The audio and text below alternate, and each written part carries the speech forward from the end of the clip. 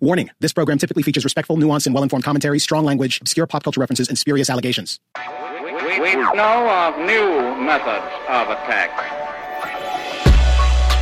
The Trojan horse, the fifth column. Greetings, and welcome back to another exciting installment of the Fifth Column podcast. This is your almost weekly rhetorical assault on the news cycle, the people that make it, and occasionally ourselves. Also, your leading source for misogyny. Oh God, really? Getting right into women who we invite on the program, treat with a great deal of decorum and respect. You weren't even here. We acknowledge their expertise. Matt we has challenge his head them on the desk in polite and respectful fashion. All right, keep and then going. Occasionally, we'll have a conversation on our private Patreon where we'll respond to listener comment. It's really, and while we are sometimes very candid, we are also fair.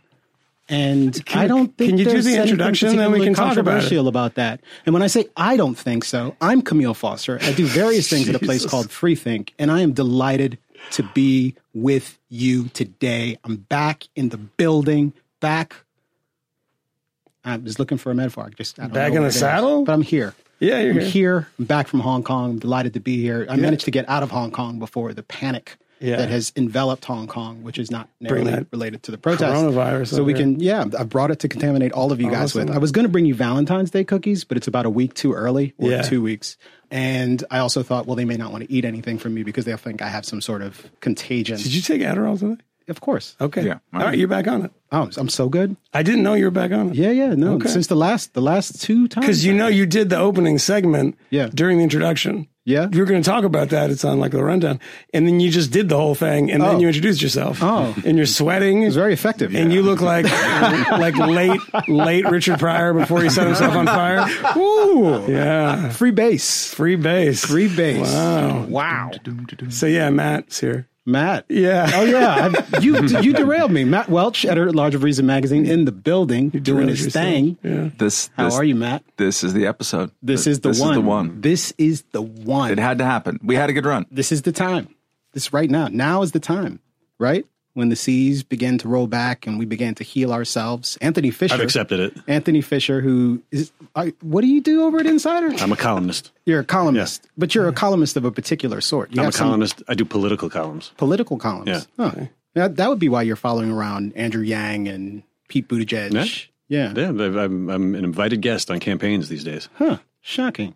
Isn't the thing with Adderall that you focus? Yeah. It is. That's not happening. Well, I wanted to know what he did, and now I do. Yeah, and now we can move on. He's been in the building a lot. So how are you guys doing? Other than didn't even inciting Twitter panic. That's how focused you are. You didn't even Wait, I didn't? No. Oh, man.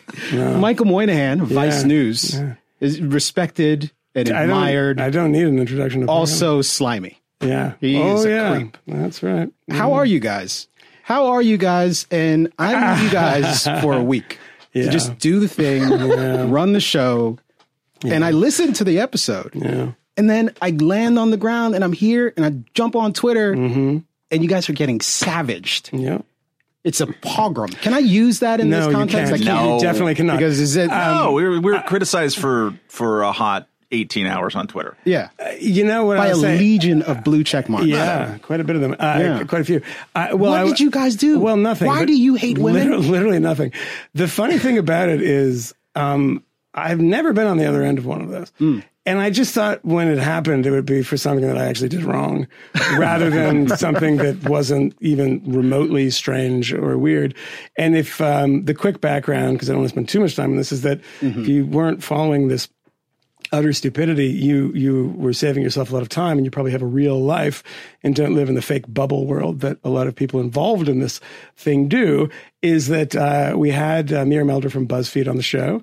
And at one point, a lot of great things to say about Russia. It's funny because you wouldn't know it because none of these assholes that were attacking us actually listened to the episode. No. Within about 15 minutes of her posting a Twitter thread, it had like 50,000 shares and 100 blue check marks jumping in saying, "I'm sorry this happened to you." Yeah, 3 hours of content. You were so brave. Literally 3 hours of content because we did an hour. Well, I'll get to that. But basically what happened is that there was one point in the show they were talking about the Bernie, Elizabeth Warren controversy, and I just thought it was a stupid, silly kind of fake story that Bernie was sexist. I didn't think Bernie was.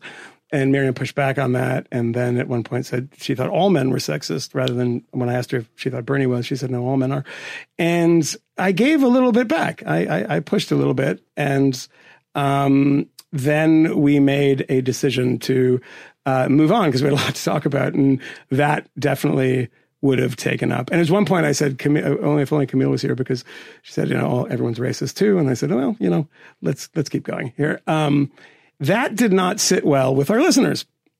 And I kind of get why, but because as one correspondent said, we talk about this stuff a lot. Why didn't you engage it? It was kind of cowardly of you to not do so. So when Matt and I decided to record a Patreon episode, as we often do on Sunday night, we go to the mailbag. And I think we do that almost every time. And so we went to the mailbag, and guess what? The mailbag was stuffed full of criticism of us. So we randomly took a few out and responded to it. And one of the things that basically what we said was that, well, here's why we didn't talk about it at any great length. But if we had, I think this is probably what we would have said. Apparently that was wrong. I'm still not entirely sure why, but it was talking behind somebody's back. If she wanted to come to my apartment on Sunday night to do the Patreon-only mailbag edition, I wasn't really thinking of that.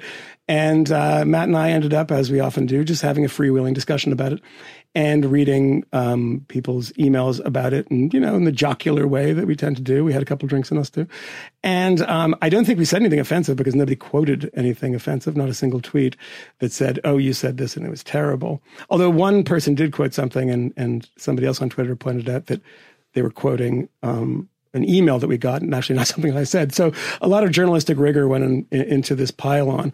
So I'm not entirely sure, but in that series of thousands of tweets, it seemed like we were variously referred to as sexist, and didn't want to be with the debate a strong woman, or I don't understand really.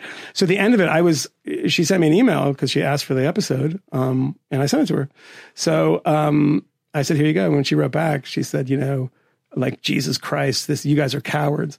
And it's funny because our listeners were calling us cowards. We're getting cowards on every side. And then she said, Camille's about to call us cowards. And then she said, and then she said, I'll see you on Twitter, which I thought was kind of funny because I didn't know what that meant, and I was about to find out. And I thought it was kind of funny because in the actual broadcast, and before we started the broadcast with Miriam, we were talking about how horrible Twitter mobs are. And at the end of the broadcast, she said, like, I know people are going to disagree with me. I hope they're not mean. And I said to her, don't anyone be mean to Miriam. She's a great journalist, and we like her stuff, and go read her stuff and her Russia stuff at The Guardian and everything. And then I guess that didn't apply to me, because then it was turned, the guns were turned on us. It was, rather than say, let's debate this or have me back on, or this is what I think was wrong. She unleashed all of the people that I consider friends too, which was really disappointing. That didn't, I tweeted once about it. I didn't want to get involved, to a journalist where I just said, look, we got criticized, for not engaging in that debate. So we discussed it in the Patreon only podcast. And then we discussed what we probably would have said if we had engaged in it. And we discussed why we didn't engage it too, which nobody would have known because they didn't listen to it. Which is the point. It's so bizarre. So bizarre. I don't get super happy to not ever talk about this again. Me too. It's not very interesting. And it's just like, it's not worth it. But the thing that I will defend more than anything is that we attempted in a way that was self-reflective and critical to peel back the curtains a little bit about process, about how decisions that you make in real time, which is something that we do on this podcast, talking about our media appearances. When you're on, this show and someone says this, how do you respond? It is my belief that that is a helpful and not necessarily common thing for journalists and people to do, to kind of walk people inside of decision-making process about things, including, Camille's decision to take a bunch of Adderall and come out guns firing when he comes off the plane from Hong Kong and all that. And so people tried to characterize this as like we hid behind a paywall to talk smack about Miriam Elder. No, we have a Patreon, and please go do subscribe. And part of what that Patreon is navel gazing at our own stuff, at our own process, making fun of ourselves, talking about our stupid personal life, things that are a little bit more in the weeds.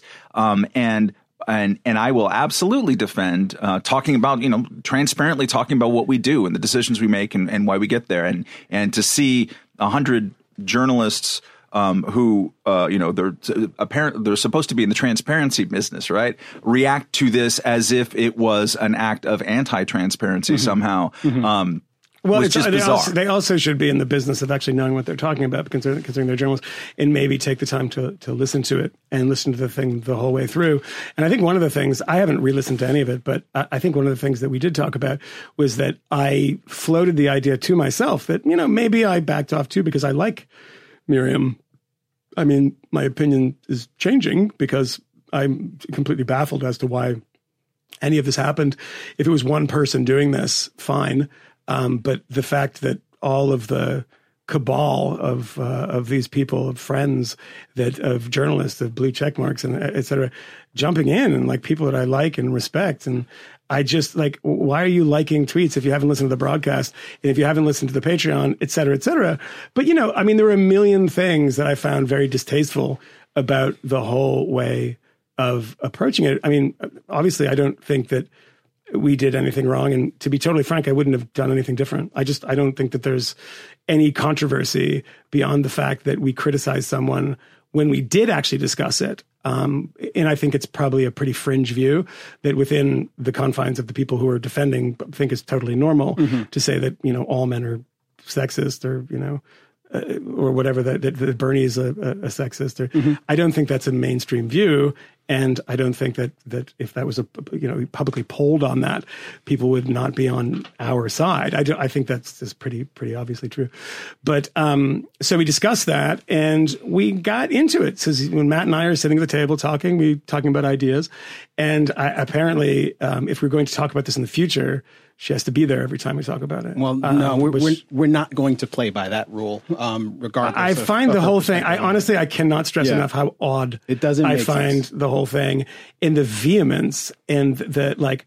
I mean, I got a direct message from one journalist who's, I didn't ask for them to do that, and I didn't grant them anonymity, but I will.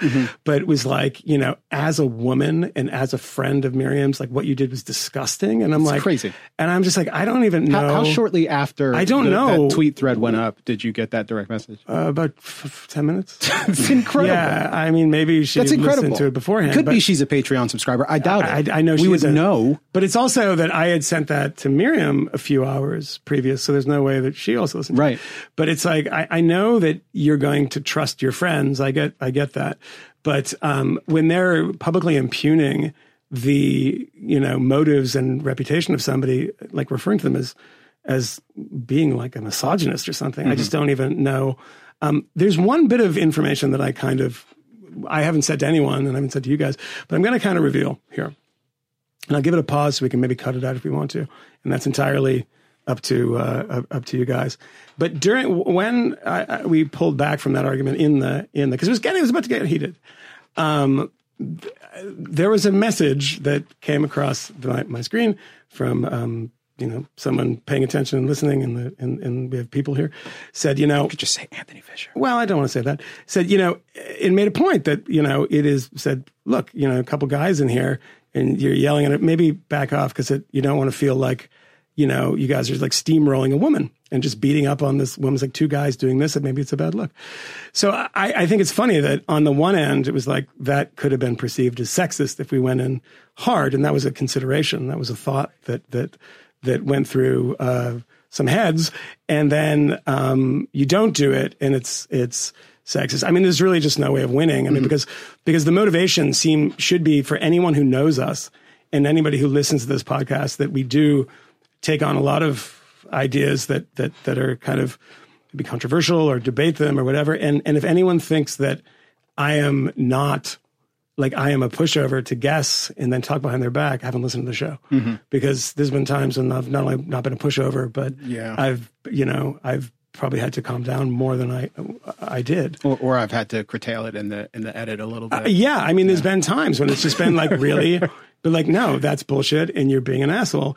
And, one of the things that I floated, and this is an interrogating yourself thing on the Patreon, was that maybe because I do respect her and I've had dinner with her, I think once, and come into contact, maybe I did take it easy. Because I had respect for her, not because I was afraid of somebody that was like a strong woman. I didn't read half the tweets. But I thought one of the most remarkable things, and remarkable looking now at who this person was, immediately saying, "I'm so sorry you're going through this."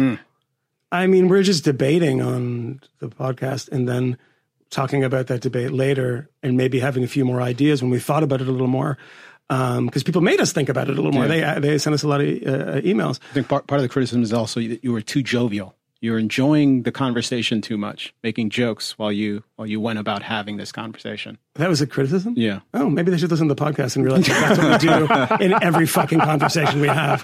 One last point that I'll make. The beginning of her thread, she said that she was that the listeners are very passionate, and that she expressed some kind of either surprise or a gratitude that the listeners were actually pretty kind to her on Twitter. They didn't get up in her grill, and which we encouraged during the episode. And I would just wish that encouragement had gone. I would just like to re-encourage that, because one or two people who are our listeners, and we treasure all of you, want to get in there and start like throwing big haymakers and things like that. Be cool, be civil, please. If you're out there defending us in any way, or just like responding, engaging with what we do, or engaging with guests, we don't want to participate in Twitter pylons. No, which is why we didn't. Camille's a different person, but this is why we. I didn't participate in a pylon, but I do feel a responsibility to use the advantages of my melanin force field and my general disregard for like the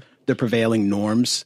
I don't feel the least bit cowed when I'm confronted by someone who believes that the rules that they ought to operate under are ones that determine that they have all of the control, and that they're allowed to unleash allegations and recriminations, and they don't have to substantiate them, and they can't be challenged because you are what I say you are by virtue of my gender or my identity status, and there's nothing you can do about it. Those are the rules. And I reject that wholeheartedly, and I always have. And the notion that we can't say that now because we've had that previous conversation is just absurd. But more than that, I do want to say one thing. The goal here isn't to extend this much further, but it did feel like it was worth commenting on. And I'm genuinely disappointed that the whole ordeal with Miriam sort of went in the direction it did. I don't think we have an obligation to apologize for anything. I wasn't involved in any of the recordings, but I listened to all of them subsequently, and it all seems fine and above board to me. Maybe I'm inclined to agree with you guys, of course, but I do wish it had gone differently. I think we do try to cultivate an environment when we have people in the room where we can have respectful, earnest disagreement and arrive at something that's like useful, perhaps not any sort of broad agreement, maybe not even any greater meaningful understanding amongst the people in the room. But I think those conversations are generally profitable to listeners. And we have lots of listeners who listen to us and disagree. We also have lots of listeners who aren't men. And I think there were a couple of insinuations that were made in the thread where Miriam laid out her charges against the podcast collectively, where it was insinuated that only men were outraged and we had to calm down our male listeners and various other things. And I just don't think they're honest. And I don't suspect Miriam would want to come back. And I don't even know, I haven't polled the room. I would gladly sit down and talk to her for an extended period and hash out this stuff. I don't have to. And I would be happy to do that shit without any microphones on, if that were something that made us more comfortable. I would love the notion that some idiotic Twitter conflict like ended in something that didn't require us to regard the other reasonable person under other circumstances as a total monster and a troll and someone who doesn't deserve respect. Because I don't think it has to be that way. I agree. But I do think it was some bullshit. To throw that out there. The one thing that pushed it is as much as she's aggravated and hurt. I was aggravated and hurt when I saw that because I don't like people coming after my guys. Well, I mean, think of it this way: is that I think that's all perfectly reasonable, and I generally agree. And I think that the thing that made it, and I think this is indicative of a really negative, nasty. And let's be fair, intellectually lazy trend these days, that in a conversation in which I was saying I don't think there was evidence to suggest in any way that Bernie Sanders is a sexist, at the end of that debate, I ended up being called a sexist. And I don't know how that happened. And so the introduction into that and the gender element of like, if you want to listen to men, talking for 2 hours, I'll send you the link to the pay only podcast. Like, I mean, I don't know what that has to do with anything. It's just two friends talking and we do this show together. And I don't think that has any bearing on the conversation. So the implication, if you want to say that I'm a sexist, which is hilarious, and if you want to say that, then, marshal some evidence and don't just throw that charge around. That was the thing that disappointed me most. And I thought it was an incredibly cheap way of going about it. And one other final thing I'll say is that I was reminded not too long ago, when this was all happening, of an episode that we did with Tim Snyder from Yale, who wrote a book about tyranny, in which he was saying that we're, trundling down the path that the Germans traveled down in 1932 and 33. And I couldn't believe how much I disagreed with him. And I'm a real big fan. And much like Miriam, I'd respected his work before. And I'd read Bloodlands. I thought it was a great book. But we had him for a very limited amount of time. I think we had him for 20 minutes or something. And right after, and I think this is in the podcast, I haven't gone back and listened to it. I know we talked about it. I don't know if you cut it later. But I said to you, and you'll remember this, I said we shouldn't talk shit about the argument that he just made. Oh, it is. Yeah. I said, we shouldn't talk shit about he just got off the phone. I think that's kind of cheap, Yeah. He only gave us like 30 minutes, if I remember correctly. Yeah, I think it was like 25, 30 minutes, something like that. And so I am conscious of that, and I would never want to be unfair. So I think that the difference in this case is that it's not that, we've talked about and gave shit to Tim Snyder many times since. It's come up. And like that argument's come up and said, like, I don't buy it. But it didn't mean because he got off the phone early that we never talked about him again. Good God. I pointed it out. That's bad form. You shouldn't do that. Whereas what we do is we do something specifically for our listeners, not for the general public. And we talk to them. They get a way of communicating with us.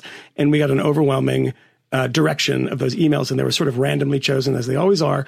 And we responded to them. And there is literally nothing wrong with doing that. To manufacture some set of crisis out of that, and to manufacture some sort of, identity for us as, women hating, it's absolutely bananas to me. There's a point at which I don't even know how to engage in a phantom argument. I don't know what to argue with because I tweeted one thing and that was it. Yeah. This is kind of crazy. So anyway, we don't need to talk about it anymore, but that did envelop a lot of my week and kind of bummed me out. Yeah.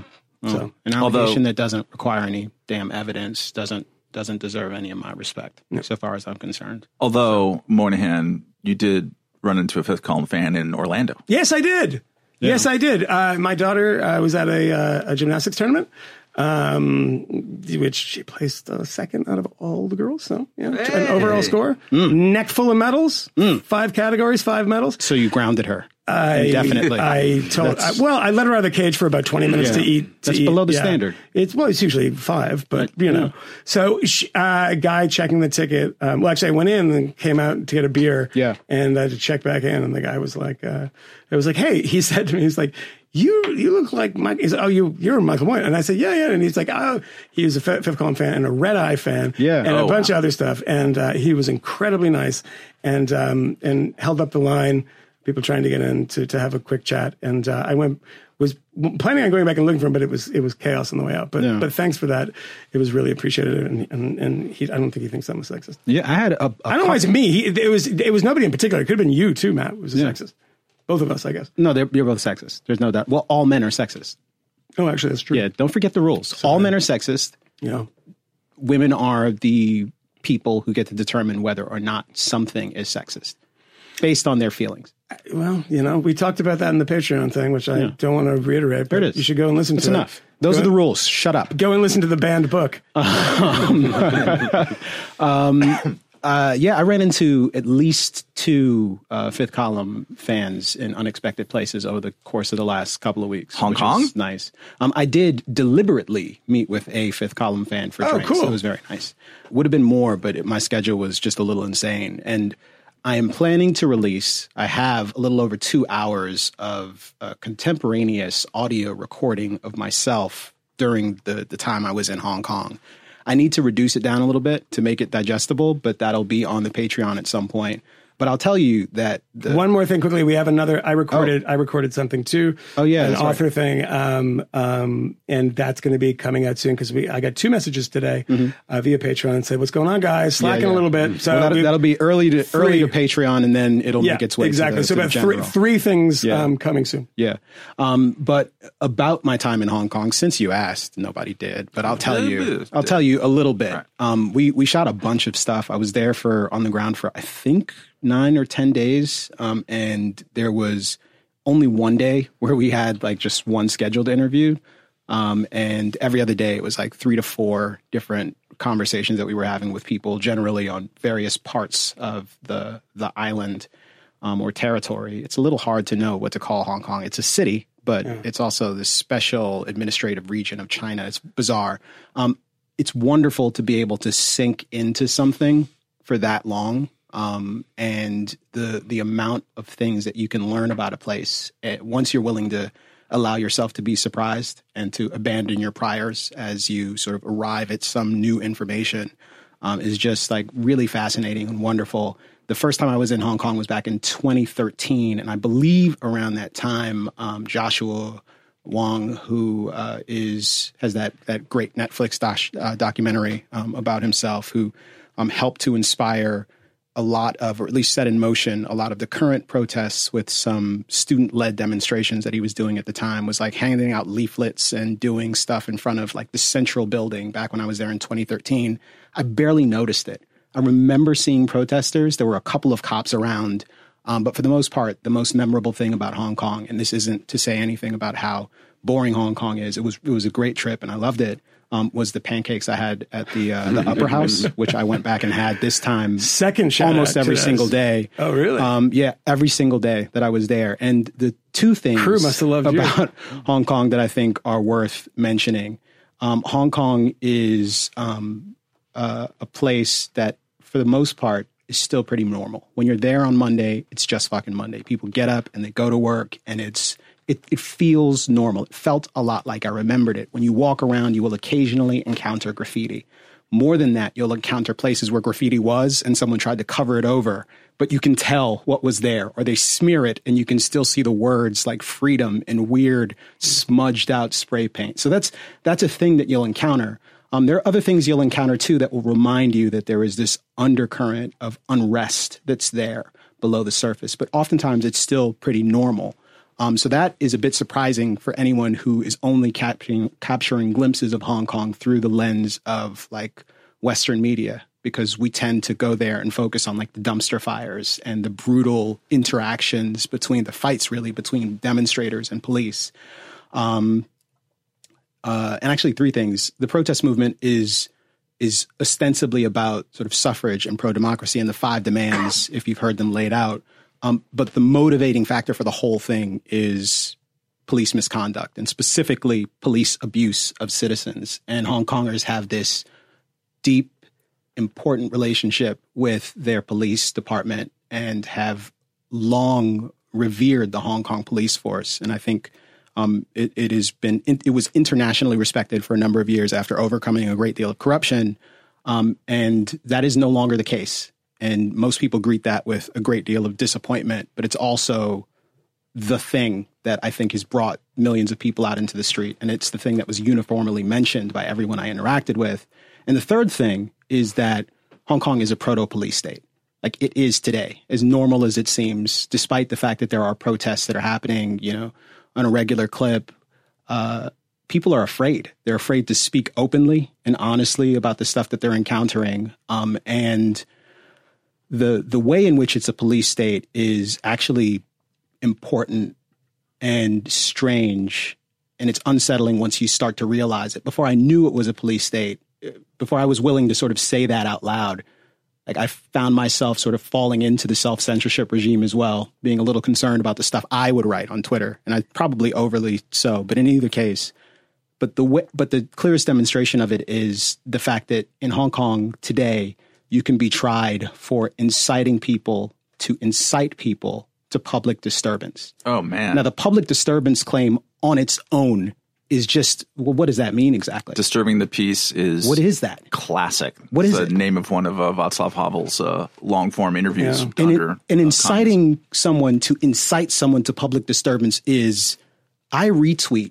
Fisher's tweet about a demonstration that's going to take place on Sunday. Yeah. The demonstration could be legal, but if you attend that demonstration and something pops off and the police decide, this is over, everyone who is there is in violation of the law, potentially, and could be picked up and arrested. And they have done mass arrests at demonstrations like these. And if you're arrested during one of these mass arrests at a demonstration that was legal but is now not legal, you go to prison, they book you, and they'll eventually let you go because they can only hold you for 48 hours. But you've got this thing pending over your head. And because the Hong Kong judicial system is so fucked up and backwards now, you could be waiting for those charges to be adjudicated for years. And while we were there, that incite people to public disturbance, people were being charged with that. They got charged in 2014. They were being prosecuted in 2019. So you're waiting years for this to happen. And while you're waiting, you can't leave the country, various other things, all kinds of restrictions on you, and you're out on bail. And half of the people who find themselves in this bizarre limbo are under the age of 18. I'm saying half. We don't really know, but the presumption is somewhere around half. And if by chance you get into trouble again, and by trouble I mean you're walking down the street and you just happen to choose the wrong street, and there's one of these spontaneous demonstrations that takes place, you could get swept up again in another police action. And if you're swept up again and you get new charges, your bail is revoked and you can go to prison with no trial for fuck all. Yeah. Fuck all. And this is Hong Kong. And Hong Kong is a place where they've never had democracy, et cetera, but they have had a set of rights that are consistent with what most people in the Western world would consider like freedom. And they had an expectation that those rights would be protected. And since 1997, they have been slowly whittled away by the CCP. And people there appreciate just how dark things could get at any point. They're not waiting for the 50 years to expire that was promised to them. They understand that their lives are changing now. And it's amazing to imagine yourself living in a place like that. And by amazing, I mean just dark and disturbing. But it also fills you with hope that so many people are willing to push back against that. So we're making a longer form piece about it. And I think in the short run, I can tease this, and it may be newsworthy. We did find a member of the Hong Kong police force, and he's actually he has some status in the force. He's responsible for one of the teams that would be out at a protest, or at least trying to keep protesters in line. And he talked to us for a little over an hour. And he had to do it with a mask on and all that other stuff because he's still on the force. And he had some interesting, important, and often very critical things to say about the police force. And I think there are a few people who are associated with the Hong Kong police force who've been willing to do that. That'll probably come out first. The other thing, the full feature, that'll be coming out probably in May or so. Or cool. March, April, something like that. That was much longer than I expected. So, if I can ask one question, is that, because I talked to you a little bit while you were there. Yeah. What was the kind of presumption or the idea that you had when you went to Hong Kong that was slightly dislodged by your experiences in Hong Kong? That this was principally about getting the right to vote, that the pro-democracy label that we've given to the demonstrators was an apt description of what they were interested in obtaining. And I also just generally expected to find a much more excited climate when I got there, because, you've seen these violent demonstrations in the street. I expected to see a lot more ruin so to speak. I mean, you imagine a demonstration where 2 million New Yorkers find their ways into the streets. And even if you don't like that number, if you think that's overestimated, 1 million New Yorkers are in the streets and their violence breaks out. And the police are in a real heated confrontation with thousands of these protesters. You would expect to see the after effects of that. And Hong Kong has had sort of sustained protests for a period of like 7 months. It's been less so recently, but 7 months. Oftentimes really big demonstrations, and the level of upset there is very controlled, and it has a lot to do, I suspect, with the culture, but also a very distinct relationship between the citizens and the people who govern Hong Kong, and a history of protest that is unique to Hong Kong, where this is the principal mechanism for citizens of Hong Kong to communicate their concerns to the government. And in the past, it's worked enormously effectively. And even now, they're still managing to get certain things done, which is surprising because they're up against what is almost certainly the second most powerful country, perhaps in the history of the world. China is an enormous military power and an enormous economic power.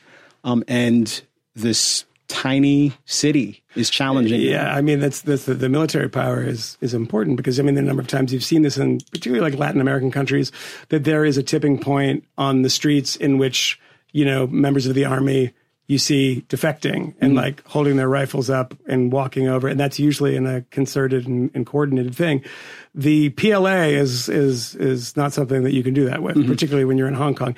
Rather large and powerful organization. You can't flip the army like that when you're in this kind of sequestered area like Hong Kong. But I think it's really interesting that if you go to an authoritarian country, it does rewire you in a way that, you know, it's when it no longer is theoretical. And like we've had many conversations about this, of that, you know, being punk rock in America and, you know, fuck you, Ronald Reagan, like Reagan Youth and those like bands and stuff from DC, like, you know, going to Cuba and saying like, oh, no, if you start playing, we're going to arrest you and you're not going to tell your family and you're going to disappear for a long time.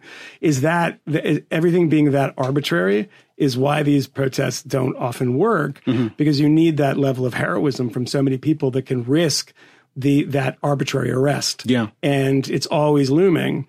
And, you know, I mean, Hong Kong's a special example, and I'm really looking forward to the piece you guys produce. I mean, the crew you went with is great. I know some of them. And, you know, it's such a special little place, from Chris Patton walking away in 1996? Was it 96? And you know, living in that kind of relative calm for so long. And it was only a matter of time before the Chinese, you know, put the boot heel on the neck of anybody who wanted to be sort of relatively independent. The Red Chinese. The Red Chinese. It's so funny. Do you remember the New York Sun? They edited by a guy named Seth Lipsky. It was started in 2002 or three, which, you know, employed a very young Ben Smith, a young Harry Siegel, people I think liked tweets hating us in the last week. Almost led to me starting a newspaper in L.A. Eli Lake, too. Eli Lake. A lot of people at that paper, but their headlines, they used to refer to it as the Red Chinese. And Seth Lipsky would say, no, you can only refer to it as Red China and not China in the headline. And you go back and look at them, they're hilarious. It's great. So anyway. I endorse that. Yeah. So maybe we should get into the shits. The impeachment is ongoing. I've been told that it's day 9, feels like day 5,000, despite the fact that I know no one in this room has watched all of the proceedings. I'm not sure if you've watched any of the proceedings. As I've heard, one, soap operas are still a thing. I didn't know that.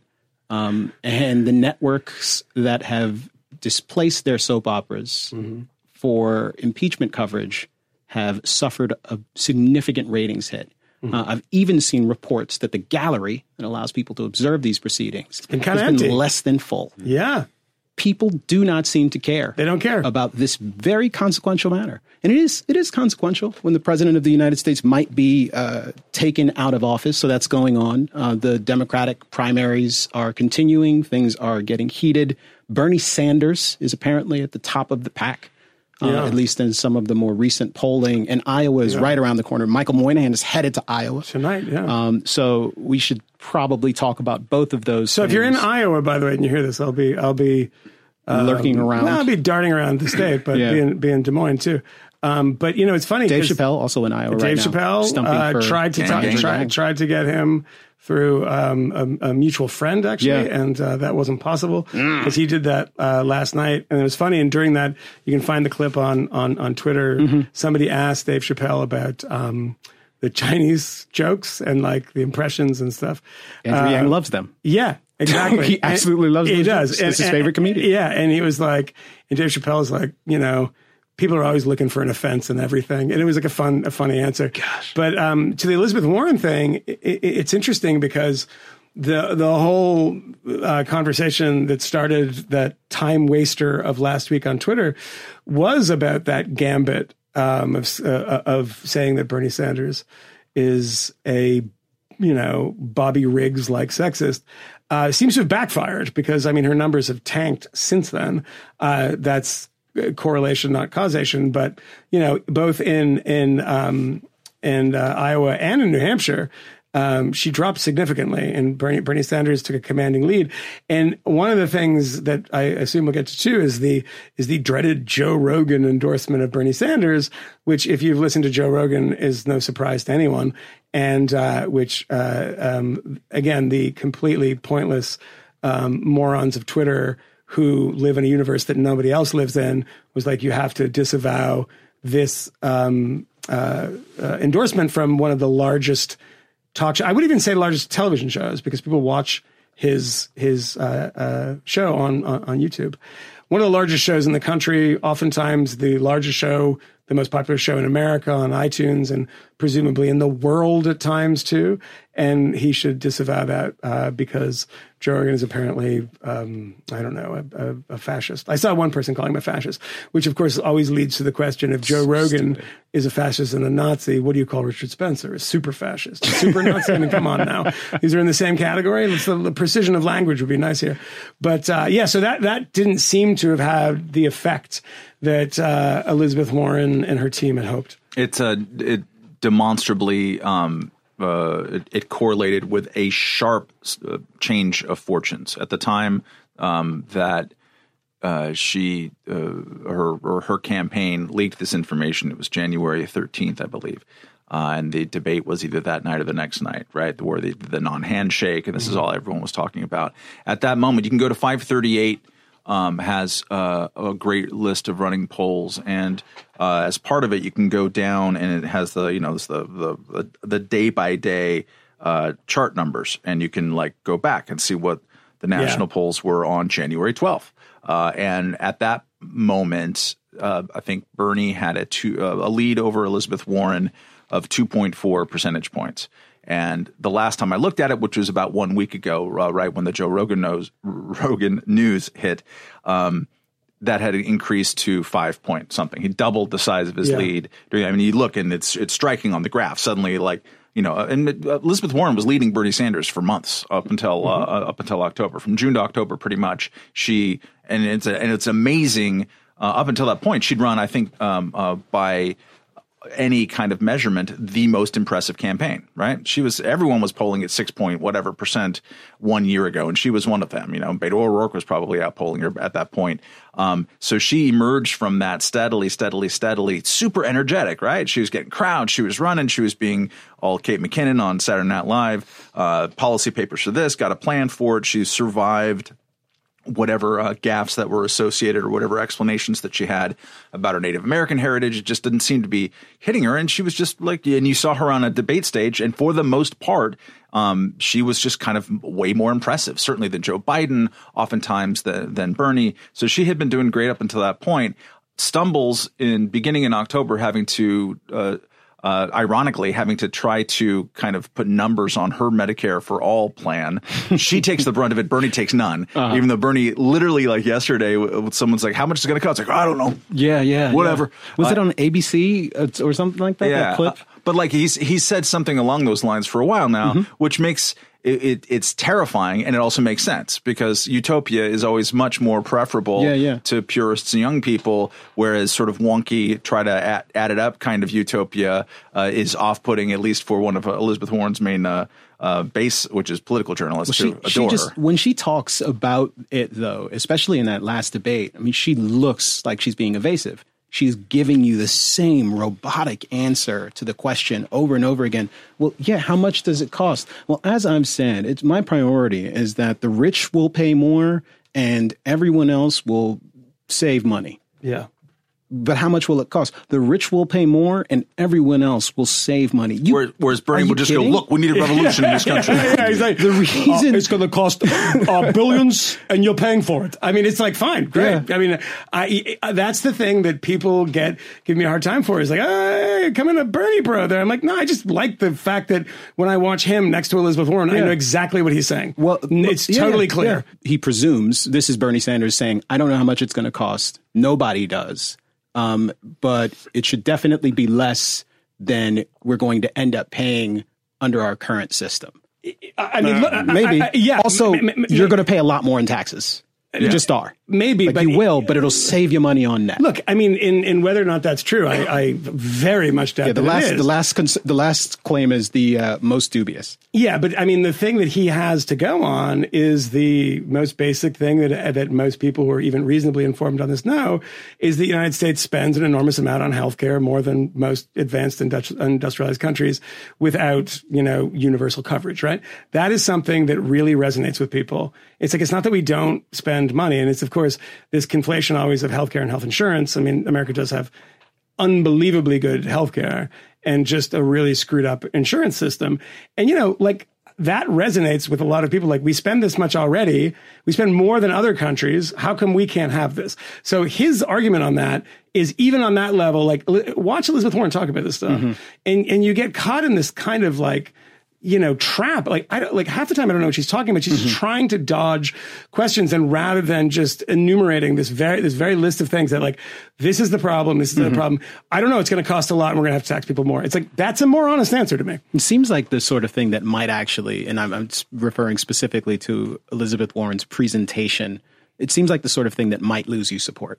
That might make people less inclined to vote for you when they have the choice of choosing between a Bernie Sanders, who is at least sort of clear and he is stridently revolutionary, versus the person who's pretending to be a pragmatist and pushing precisely the same policies in a way that just doesn't seem credible, which I think I'm contrasting that with all of these assertions about the role of gender in her failing candidacy for president of the United States. So here's a couple things about it. One is that her gambit is that there's a broader ultimate lane for her, because it's not just the Bernie left, that she can reach out and appeal to different types of pragmatists or centrists or things like that. Like, Bernie has his own lane. He can't grow the field. She can. And there's a little bit of evidence that she had been doing that for a while. So that would be the thinking behind it. But I also agree. It's like, fundamentally, it's more attractive to go for the simpler, more clearly explained utopia. And yes, that was when she started nosediving, and it was definitely the cause of the nosedive. I look at the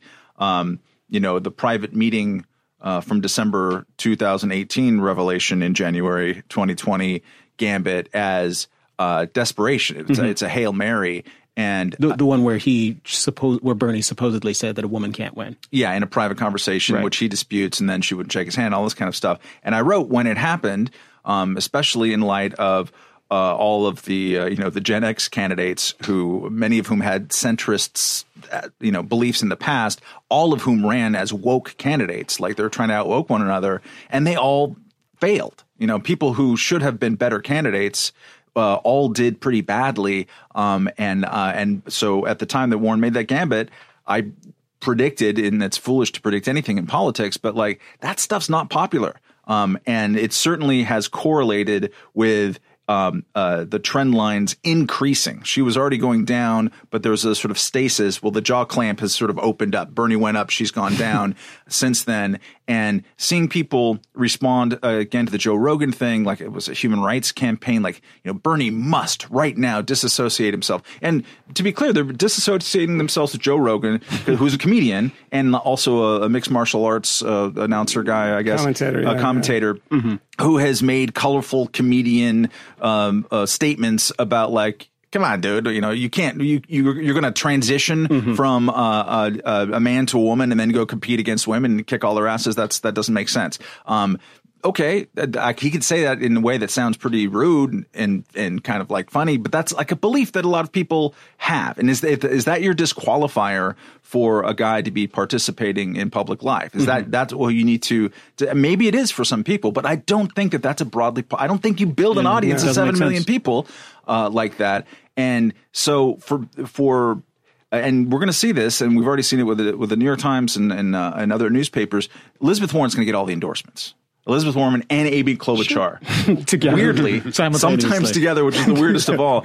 And I think that this is, or like I suspect that this has to do with where journalism is going, which is more into the areas of what George Packer wrote in a recently really good essay. I think you saw that live, right? I saw him deliver that. He won the Hitchens Prize and delivered a lecture, and it's kind of a must read, and it's very interestingly polarizing. When I was reading it, I didn't find polarizing in the least, which says that I'm part of the target audience and part of the problem, maybe. But he talked about that one of the biggest problems in modern sort of journalism and writerly life is that people are starting the first thing that they do is look for whose team they belong to and can fight for and what thing is the right thing to believe and then proceed from there. Yeah. And I think that you see that a lot in the way that journalists, both privately or in their personal way on Twitter and also as expressed even as things like editorial endorsements and other things are going in that way. They are stressing the kind of team identity belonging group as being a primary thing in politics when I want to see a little bit of evidence that any of that is popular. I think it's kind of off-putting. And I think Warren doing this actually will be the thing that ends up dooming her campaign. That's my prediction. And again, that's a stupid to make predictions. But well, it's funny though, because I mean, we've talked more in the past probably 4 years about this than ever before, about the increasing political polarization. And I don't think that that's wrong. But one of the things that we talk about in this sense is like people watching Fox News and people, watching MSNBC and Republicans and Democrats sort of retreating to their corners and not doing the Tip O'Neill and Ronald Reagan thing, which was, largely myth, but, these people coming together. What we don't often talk about is the polarization from the people talking about the polarization, and that's people in the media. And, the idea, these conversations that happen to us on Twitter, or you see talking about Joe Rogan, like the world is not thinking this way. Nobody cares about this stuff except for these people who are scratching each other's backs and patting each other in the back. Everyone is agreeing with each other inside these journalistic circles. Nobody wants to trespass, and any of these things will get them called, an ism or become Joe Rogan, who 98% of America probably thinks is totally sensible, if not a bit liberal on a lot of things. I mean, listen to him talk to Tulsi Gabbard and listen to him talk to Bernie Sanders. So that polarization that we often miss is the fact that I think so many people in journalism these days, and it is these kind of blue checkmark people, can say the most outrageous things, and no one will challenge them, right? Because it's on an issue that you probably shouldn't get involved in. Packer talks about this a little bit. It's that it's best not to. Best not to. Don't defend your friends when they get attacked. I mean, no, I didn't have anyone who's friends of mine come and say anything on Twitter backing me up. It's good, good that we're not friends. Yeah, well, I mean, I'm specifically talking about you. Yeah. You're a co-host. No, but you don't want to wade into these things where someone's being called these horrible names, which are debate-ending names, right? They're not arguments in any way. And of course, the thing that we talked about at the beginning of the show, no one engaged in any of the arguments that we made. It was just, all by implication. And don't get into that. So Joe Rogan, Clearly, he's a transphobe, a homophobe. I don't know what the hell he was being called, essentially a fascist. And all of this stuff just don't bother. Like Andrew Yang, I think, is getting the endorsement of Dave Chappelle and gets a lot of interest from people that are not, kind of centrist, because he's like said, screw you to this stuff. He's kind of like, yeah, I don't care about this stuff. And that's what I think is intriguing about him, not, his UBI stuff. I mean, that kind of polarization was like, if you don't have these views, then you're a bad person. We're going to call you a bad person, particularly if you engage in a debate about these views. So it's best not. So try not to. And everybody in this room knows not to. Why would you bother? Because it's not going to win you any friends. It's only going to create a record online of totally unhinged people calling you completely crazy names that nobody that would adjudicate this, or normal people, would ever think that you actually believe.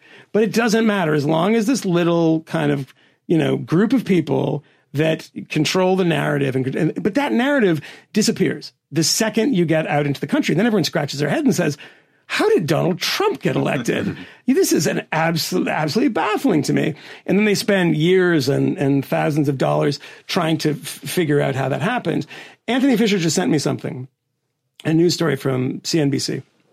And in the news story, people said, the headline is misleading, et cetera. So I clicked on the source, and the source is a Elizabeth Warren press release. Mm-hmm. I'll give you a great example of this. The headline on the CNBC story is, Elizabeth Warren, Matt, you're going to love this, proposes criminal penalties for spreading disinformation online. Now, is that phony? Well, let's go to her actual press release. No. She's not talking about prosecuting people. No. Mm-hmm. She's talking about prosecuting companies that are made up of people that are making decisions that they might go to jail for. Mm-hmm. And it's all this stuff. Like Russia had so much control over your brain in the last election that unless people control this, we are going to punish them in courts of law. That is not something I think that anybody thinks about beyond, Louise Minch and, people that are hyperventilating about this stuff on MSNBC. Sacha Baron Cohen. Well, yeah. I mean, exactly. People that just have no sort of sense of what's going on in the real world.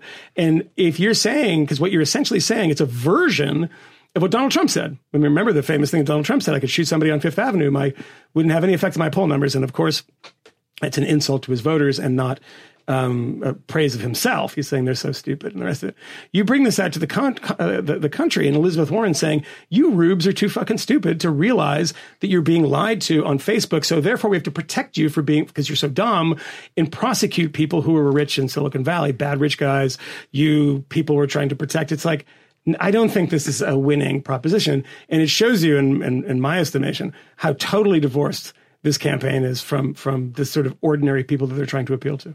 Yeah, the fact that all Democrats take as a given that Citizens United has to be overturned, which again, the Citizens United was a case about whether you can broadcast a critical documentary about a presidential candidate before an election. Yeah. The law, McCain-Feingold said you couldn't, and the Supreme Court overruled it on First Amendment grounds. So, you want to keep banning political documentaries before an election, okay, but know that that's what you're doing.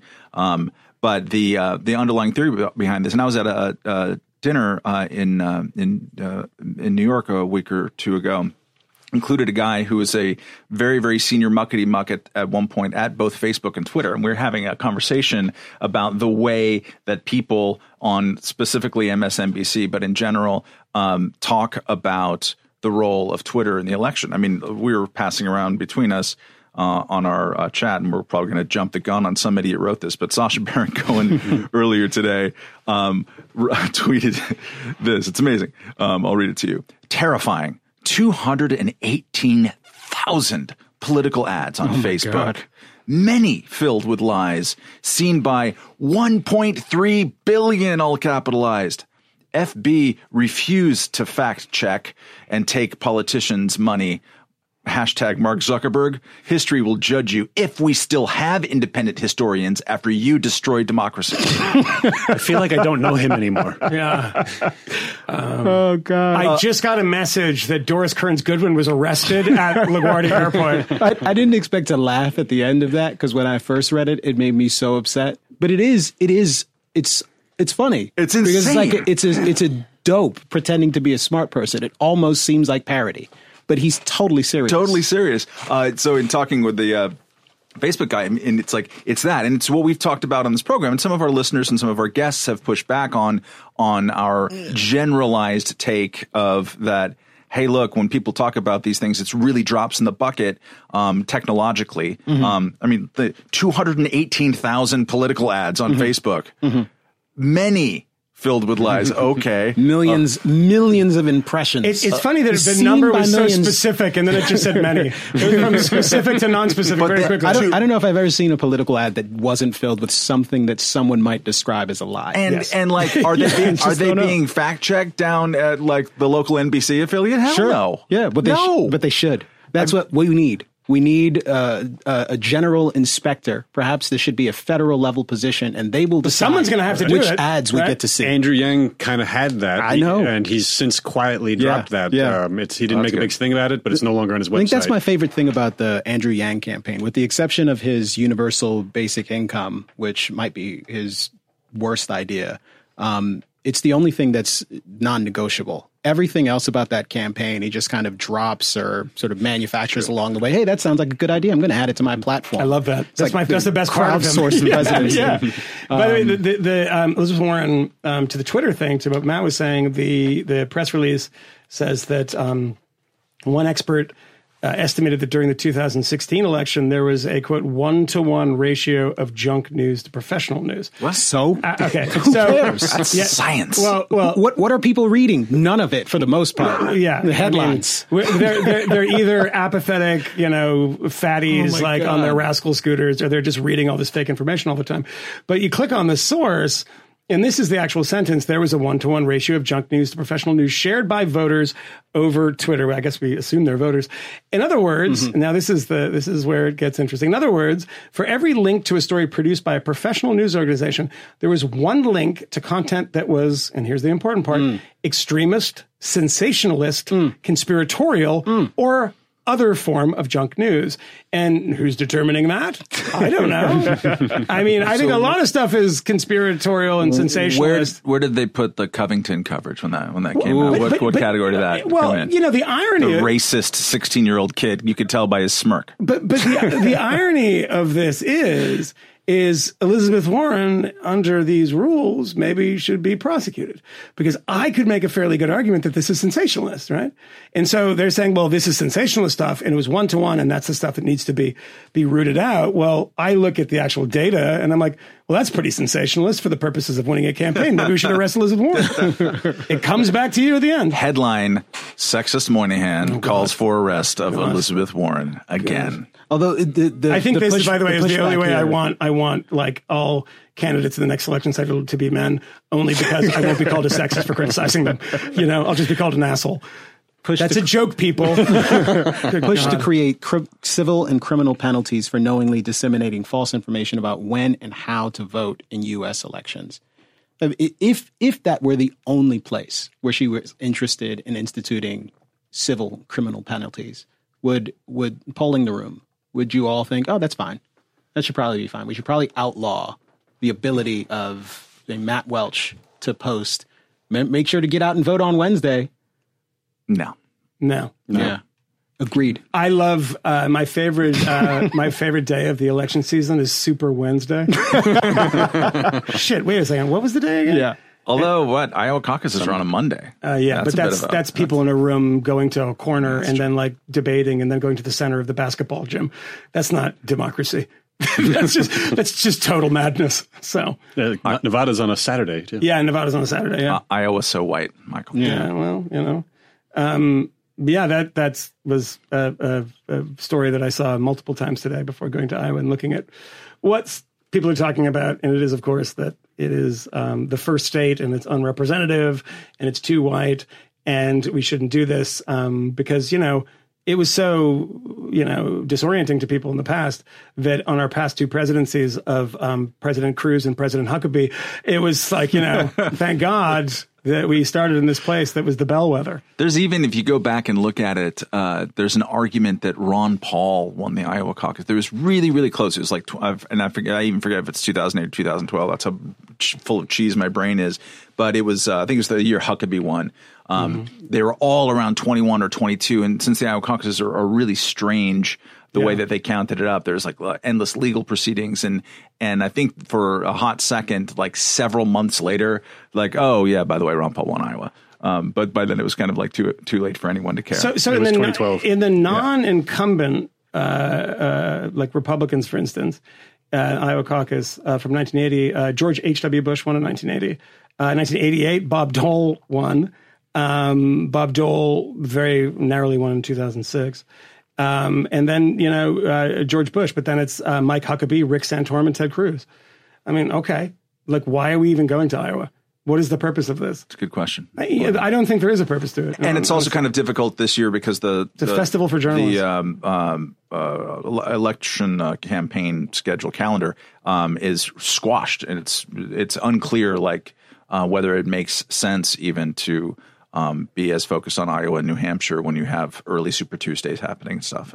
And I think people always think that they're fighting the last election, and they're not. And they discover that a little bit too late. One thing I want to just quickly tie in, talking about Elizabeth Warren and Facebook and Russia and crap, and Sacha Baron Cohen, because it relates to impeachment just for a tiny second, which is the weakest part of the Democrats' case. And I think the Democrats did better. The House managers, Adam Schiff, did better than I expected to the extent that I watched. But the absolute weakest part is when they would go back there. Like the excuse that Adam Schiff had for rushing the articles of impeachment before trying to get a court ruling on whether John Bolton could testify, for example, which is certainly in the news right now, was like, well, we had to do this before the election because they're going to cheat the election again. And it's like, I understand that Trump invited Russia to hack stupid Democrats, and they did, and it helped Trump materially, and certainly sowed discord in the Democratic race, and that you're mad about that. But there's still like the baseline belief from so many people that was the cause of Trump winning the election, which I just think is not supported at all. And it's taken as a given. And that depends on a broad belief that people are really, really stupid, that they're sheep, and that they can be manipulated by nefarious Russian hackers to change the way that they would otherwise vote. And I think in addition to being probably wrong, which is a problem enough, it's also, I think, kind of demonstrably off-putting to the people that you're ostensibly trying to win an election with. You're trying to get their vote. They're calling you dumb. It strikes me as self-evidently self-owned. And historically, the solution to educating voters or guiding voters who you don't think are educated enough to make their own decisions is not a good historical. The record is a bit spotty, I should say. I mean, you can look back in recent history of countries and governments that have tried to do that and use that as a justification for all sorts of kind of authoritarian and totalitarian kind of instincts. No advertisements before elections. Well, I mean, what I've seen is like, look, I would say this, I think this is a kind of maybe something that people would disagree with, that you can be really well informed and be informed in a very odd way. So like last night, I watched an episode of Lou Dobbs, and I ripped the show from YouTube and I put it into Premiere, and I cut it into 1 minute and 45 seconds of my favorite bits of the episode because I'd never seen it before. And it was so bananas.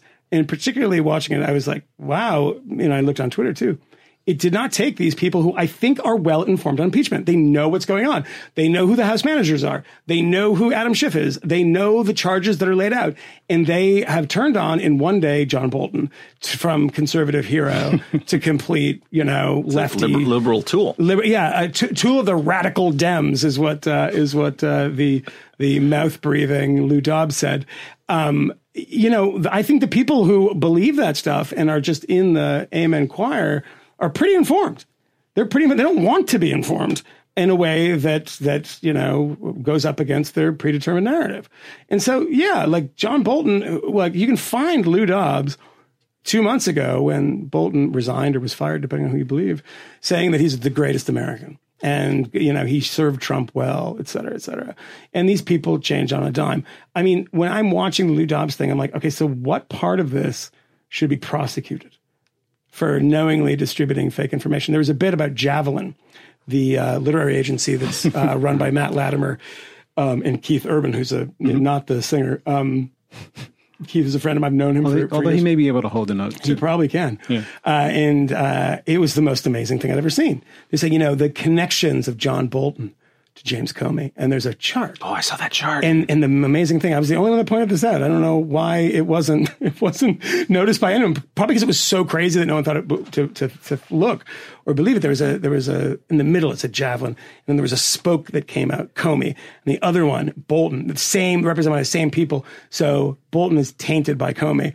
What Lou Dobbs didn't mention, that he's also represented by Javelin and apparently is also tainted by James Comey. And it's like, he knows that.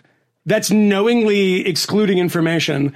Maybe we should put him on a docket, or we could just shame him on Twitter for being a psychopathic blowhard. I think you just talked me into backing Elizabeth Warren. I know. Watching that show is the closest I ever got. Frog March Lou once and for all. So one thing I want to turn our attention to, though, is the rise of Bernie Sanders, who is apparently going to be the Democratic nominee. I'm declaring it right now. It's obviously happening. The Bernie surge, I don't know how real it is, but to the extent it is real, I would only be so surprised. It's certainly been the case that Joe Biden has been leading throughout. But when we've looked at the polling, and I believe we've discussed this before, like the second choice for everyone is worth paying attention to, because most of these people will drop out of the race. In fact, all but one of them will eventually drop out of the race. And the question is, when you've supported Pete Buttigieg, when you've supported Amy Klobuchar or Elizabeth Warren, if they were to drop out of the race tomorrow, where does your support go? And Joe Biden is not the leading person in that tier of sort of second choices for candidates. And that seems pretty important in terms of the vulnerability of the Democratic frontrunner right now. The field is totally crazy and incredibly turbulent, despite the fact that Biden has been leading for some time. But it isn't so absurd to me that, and it's becoming increasingly less absurd to me, that someone like Bernie Sanders could find a way to actually eke this thing out based on the fact that it's very turbulent. He's probably got more name recognition than pretty much anyone running except for Joe Biden, and eventually could end up being the guy, despite the fact that he pisses off the establishment. He's up in the betting markets now. Who? First time. Bernie. Bernie is up 6 percentage points on Joe Biden. Joe Biden's polling. I don't know, but has stayed at 27% nationally the whole time. Bernie has to show that he can win in the South, and I still have a hard time wrapping my brain around that. But what the hell? It's been the politics has been weird for a while. Joe Biden today, was it today? I think it was today. When I think it was in Iowa, when he was asked, or he was just maybe speaking extemporaneously, he was on stage and he was like, I'm old and I'm going to die. And I'll pick somebody that's good. And everyone starts laughing. He said, no, I'm serious. I was like, man, this guy's really just fucking leaning into it, isn't he? Yeah, that was a pretty great one. I'm like, this guy. And as I've said before, Biden, watching him now is like watching George W. Bush. Oh, please don't mess up. Not because I like him and just in the same, not because I like George Bush. It's just uncomfortable to watch. Yeah. To watch an old man doddering through, or in George Bush's case, a young man doddering through a speech. Or a debate. Yeah. So do you suspect that there is any truth to the rumors that Barack Obama, like Hillary Clinton, could pipe up to publicly push back against Sanders' candidacy? No. Yeah. No, I don't think it Obama's too clever to do that, in such a disruptive way, particularly with Donald Trump at stake. It's been floated repeatedly. Yeah, but that's how they do it. And in other contexts, it did seem a bit more like the source of these suggestions might be legitimate. More recently, that's how you do it. Folks are just echoing what Obama said. I think that's probably as far as it goes. That's how you do it, right? You just say to somebody, and it gets into the media, and you're happy with that, and making people know, voters know that you would not be happy with that choice. Yeah. And that's how you exert influence. But as far as like actually involving himself in an internecine battle, I can't see it. Yeah. I want to shout out a little bit to Barack Obama. One is that it's funny, like the way that he's talked about where he would land in the Joe Rogan wars. He's not on the prevailing media side anymore. Like he's too anti-woke for a lot of people, which is hilarious to imagine. But I think he's following the George W. Bush model of ex-presidencies. He's kind of isn't. I mean, he has a big media presence. He's doing this and that, but he's not actually getting very involved in politics. Yeah. And that's good. I think it's really preferable good. to. I think Bill Clinton with the Clinton Foundation, Initiative and all that stuff is a little bit too. But it's I like the fact that he's making like documentaries for Netflix. I mean, good for him. I have more disagreements with the guy than I care to bring up, and it's not worth anything. But you can't help but like the guy. I mean, I see him on the stump, and I see him in that thing on stage. I think it was at Rutgers in New Jersey when he was talking about the woke stuff, and he was like funny and personable, and like when you've had almost 4 years of this guy in the White House, it's just like, oh, that's nice. It's like opening the door from a stuffy room. You're like, oh, that's a nice breeze. It's a breath of fresh air that I know. I see Camille like chewing his lip. You like that sort of thing. But yeah, look, all I'm saying is that, and it's nothing political, literally nothing political. I understand. I think that the guy is a very, very good politician in the same way. Like he's the opposite of Bernie, not even in a sort of ideological way, is that the cantankerous thing that Larry David can do an impression of is his brand, and it works well. It's like, Hillary saying like, people don't like Bernie. Yeah. Yeah, and didn't Trump say like people don't like you, which I thought was pretty funny job, pretty funny. But like, that's the thing. That's the brand. I mean, he doesn't want to be liked. But is she right in the main that he would have a very difficult time getting things done because he's historically never gotten things done? God, I hope so. Yeah. Right. In which case, to anyone who shares my sensibilities and who's actually nervous about his program, then perhaps he's not the most frightening candidate, or his radical proposals aren't something that should be so unsettling if he were to get elected. And that is a question. I'm not positing that. In fact, the answer I would give to that question is don't bet your life on it. If Bernie were to actually win, the possibility of them building some coalitions and pursuing some more modest version of his radical proposals would still lead to pretty profoundly radical outcomes. And there may be consequences to having Bernie Sanders be commander-in-chief and advocating for those policies, not along sort of practical, pragmatic, political, feasible lines or, economically sensible, but just this is the right thing to do, which I remember, I think it was, what's the Iowa paper that endorsed Elizabeth Warren? Des Moines Register. Des Moines Register, who said specifically that what she wants to do isn't radical, it's right.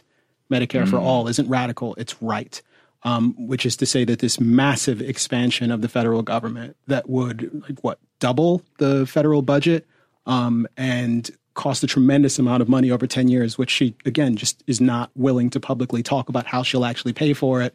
That this thing is not radical. It's just the right thing to do. But those two things are not in opposition. You could potentially be radical. I mean, it's the right thing to do, and it's pretty radical. I mean, I'm not making a statement on it, but the Bernie question. Sorry. Yeah, continue, Matt. Just that presidents have power, and so when we've lopsided so much power onto the presidency, he will have authority to do that. I think it will be hard for him to do a universal Medicare for every illegal immigrant kind of thing, because that has to pass through Congress. However, I think that would be the end of the post-World War II trading order, right? He looks at Donald Trump and basically says, the Trump's trade wars aren't enough.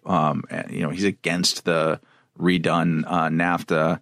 He's voted against every single trade agreement that's ever come across his desk when he's in the Senate. And when asked about would you have supported any previous trade agreement, he had said no, because it's all a race to the bottom, which of course is totally fucking illiterate. But and people love him for it. But that would be it. The president, as we have seen this current president has amazing amounts of power to just say, I'm going to use national security as a reason to crack down on like Canadian trees. Sure, why not? So Bernie will do all of that, and it'll be terrible. The other way that he's going to exercise a lot of power, which I think would likely be less terrible, is that he's a good deal less interventionist on foreign policy, and I think even radically so. That would be really surprising to see what he would do there. Like Trump has come in with an anti-interventionist instinct, but like with these weird Jacksonian counter impulses, and it hasn't really led to us getting out of Afghanistan. I think Bernie gets us out of Afghanistan like very, very quickly, and other places too.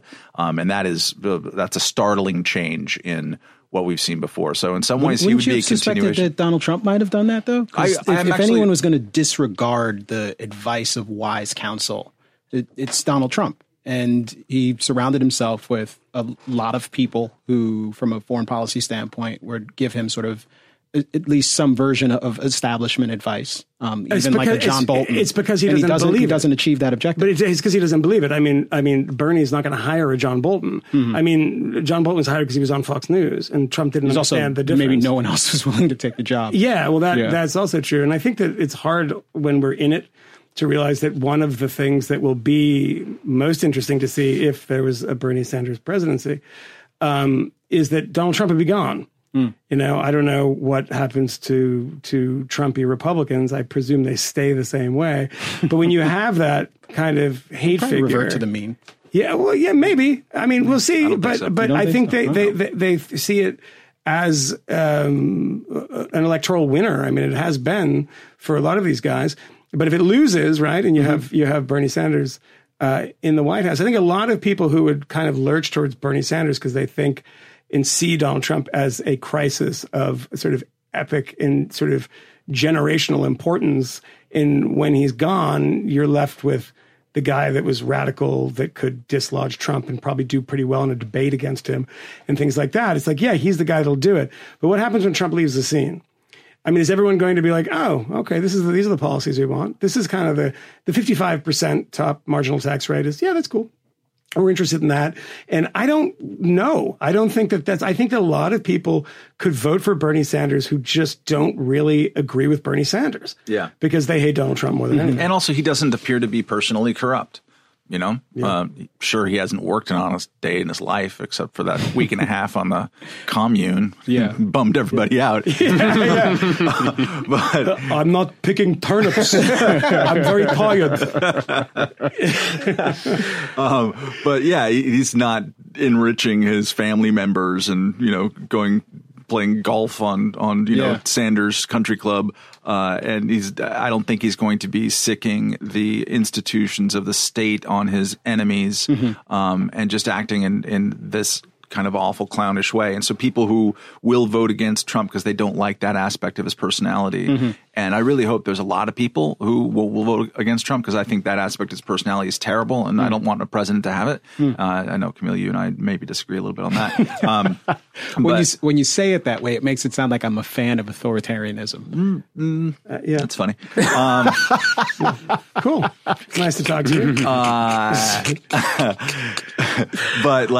But yeah, this is just to be in vigorous agreement with Michael. I think there'll be people who vote for Bernie who really don't have any time for him. But find him kind of refreshing and funny and Larry David-y and not personally corrupt. But I think that's going to get us into a seesaw of right populism to left populism to right populism. And it's just that's going to be a nightmare to live through. Well, for the record, I'm not a fan of authoritarianism. I didn't say you were. Yeah, it's just that you don't place. What's the stupid phrase that you'd love to use? It's respectable politique or whatever, some fake Latin that you throw whenever we like Barack Obama for not being a total dickhead. You're married to a French woman and you don't realize that politique is French. Okay. It's fine. Working in the original Latin. I mean, I didn't think that with your extracurricular activities. I mean, you forgot the French. Matt's been separated for a while. We're doing a Patreon about it. We've asked Emmanuel to be there because we've learned our lesson. she's going to be in the room too soon. Too soon. No, but that, like you preference, actual wars waged by presidents and think that, we spend too much time worrying about their manners and too little time worrying about the actual bad deeds that they commit, which I think is a good. I also think it's better when a president, especially when he gets the kind of response Donald Trump is getting, when he transmits explicitly some of his authoritarian impulses, as opposed to eventually arriving at them in respectable ways under conditions when, it might be a little bit better received, like the freedoms that are gradually eroded away, as opposed to the ones that he's like, I don't know, maybe we should just do this dramatic sweeping thing, kind of like an Elizabeth Warren who suggests, what we'll do is we'll punish certain people for political speech online, which is couched in obviously what we'll do here is we'll protect our elections. We will go after people who are polluting our politics with misinformation that could harm people, that could diminish the power of their vote.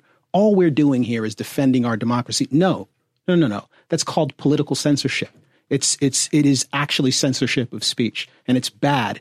And it is a dangerous pathway for you to go down, especially when you're the sort of person who wants to bust up tech companies. It is not impossible to imagine that the very next thing that you'll propose, as Moynihan already highlighted, is some sort of legal prohibition that'll give you the right to go after companies who are platforms and publishers. And I think it is better for people to recognize that all of them are potentially dangerous totalitarians and need to be watched carefully. To that point, unfortunately, that's not the lesson that has been learned here. The lesson that's been learned after the Trump administration seems to be we just need to find the right person and then give them as much power as possible so that they can protect us from the dangerous Russians who are going to steal our elections and undermine our democracy. But I think the reason why it's one of the reasons why it's come to that unhappy conclusion and reaction to Trump is that one of your working theories was shown to not work, which is that by being such a boor, he would awaken people's sense that we need to defrock the power from the presidency. No. I think actually by being so flagrant and degrading norms and forcing or encouraging all the people around him to absolutely sully themselves and beclown themselves and adopt his language and become mini Trumps, even though they have nothing to do with him. Previously the Lindsey Grahams of the world, Rand Pauls of the world, all like aping Donald Trump. By doing all of that, they have encouraged the left populists to just like say we need to be the ones holding the club of power and we will use it punitively. It's shocking to me, absolutely shocking, to see the Democratic reaction to the corruptions of Trump and the abuse of power and just the way that the whole impeachment trial is going on. People are not responding to impeachment itself as a time to maybe cut back on the power of the presidency. This is in such sharp contrast to Richard Nixon. Granted, the Watergate scandal came along with much broader scandals about the way that the CIA and the FBI have been running amok and have been politicized, not just under Nixon, but under Johnson and Kennedy as well. And so there was a collective revulsion and there was, Vietnam was imploding and the best and the bright. A lot of disillusionment happened at once. Yeah. But there was a theory of power that was widely held on the right and left, but more so on the left back then. It's like we've just given the institutions of power too much of the stuff, and that's nowhere to be found. It's not in play at all. The only way that it's in play in the Democratic presidential race so far, and I like it, and I've mentioned this here before, is that at least people are talking about sunsetting authorizations of the use of military force. So some people. I mean, but most of the people on stage are talking about variants of that and saying that Congress needs to be able to assert the war power. That's it. That's it. There's no other defrocking going on. To the one previous thing that you said, kind of calling back to the Warren thing, and particularly like post-Trump, and to Camille's hope, which I kind of hope too. But it actually, the response was, we need to put more power in the hands of people that are better than him, which is the response. Is that the Elizabeth Warren thing about truth, and you mentioned this, is like there's all this false stuff. I mean, Trump, of course, is the one that pushes this with fake news, and I said, but it's truth, right?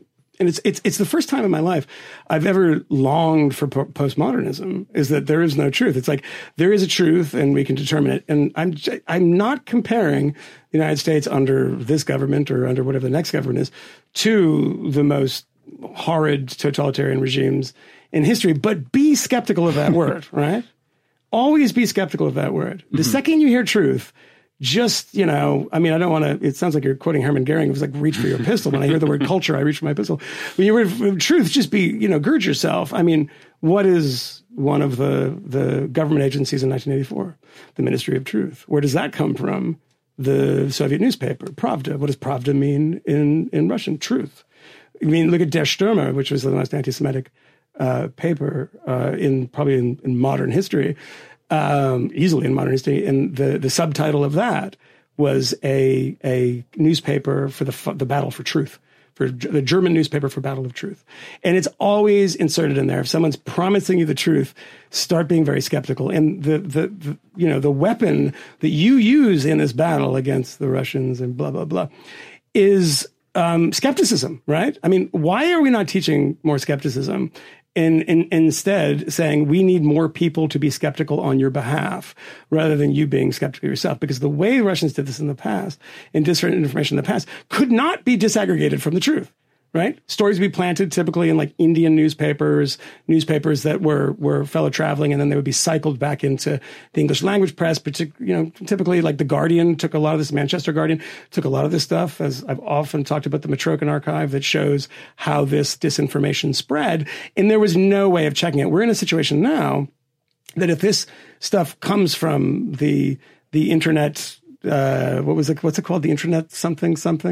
Research group? Yeah, research group. Agency. If it comes Internet Research Agency? Yeah, IRA. We can if it comes from the IRA, up the raw to you, Irish listeners. But if it comes from, we've been able to trace this stuff, right? It took the opening of the Soviet archives, very briefly, they closed them very quickly after it, to find out stuff that was fake. That was very well constructed by the Russians and by the Soviet propaganda crews and by the KGB and the GRU, et cetera. We found this stuff out fairly quickly. I mean, you look at that indictment of the people breaking into the DNC servers, and it's amazing how we track them. It's unbelievable. It's so impressive, and we can unravel the stuff fairly quickly. So an awareness of it is a good start. Whereas in the past, you could not. You could not figure this stuff out. You would have debates about this stuff forever. I mean, you have debates about like the Zimmerman telegram being real or not real that probably still go on to this day. This doesn't happen now. We can actually figure this stuff out fairly quickly. It's not foolproof, but you can, right? So this is not the time to abandon the way that we did this in the past when it was more difficult to figure out what was true and what wasn't true, and to say, oh, well, we need some legislation, we need criminal liability, we need punishment, we need judicial review, we need a czar of something, to import a Russian word there, maybe a Bolshevik is what we need. But it's insane at this point to say that the thing that we should do is not to just teach more skepticism and is to punish the people that we don't like for other things. By the way, that's not a coincidence. That, we don't like Mark Zuckerberg for a million other reasons, and, we're going to see if we can haul him in front of a court for letting a Russian propaganda story that nobody believed in the first place slip by. I mean, it's always the people that they just kind of don't like in the first place. So, truth. Oh, man, we all love truth, don't we? Whose truth? I'm sorry to be postmodern about it, but at this point, can we just, when we hear that word, we're going to disseminate the truth because you're not being told the truth, to just say, well, just give me everything and let me kind of sift through it. And let's remember that Elizabeth Warren and Bernie Sanders both wrote a letter to the FCC urging them to consider pulling the broadcast license of Sinclair News Group based on their politics. Mm-hmm. That's just censoriousness. Yeah. I mean, it sounds pretty totalitarian to me. I'm just saying. I wear it on your sleeve. Well, if you want to have a fun little thing that will take up a lot of your time, but nobody reports on, there was an independent newspaper in Nicaragua in the 80s called La Prensa, owned by the Chamorro family, which was constantly shut down by the Sandinista government, which had a sister city with Burlington, Vermont, and obviously Bernie was a big supporter of that government. You can go back, and the man who is in his full this is very similar to Donald Trump. I mean, they have a very similar thing in this. The media is that it was a manufacturing consent kind of Chomsky way of looking at it, but he hated the media, the corporate media. And try to find him being critical, or even, I think at times, maybe even defending the shutting down of La Prensa, which my favorite quote of all time, and I'm doing this from the top of my head, so I might be wrong. There was a woman named Nelba Blandon, who was the information or propaganda minister for the government of Nicaragua, and was questioned by a Western journalist and said, why on earth did you shut down this independent newspaper, La Prensa? And she responded by saying, well, they were printing lies about us and we couldn't let that happen, so we had to shut them down.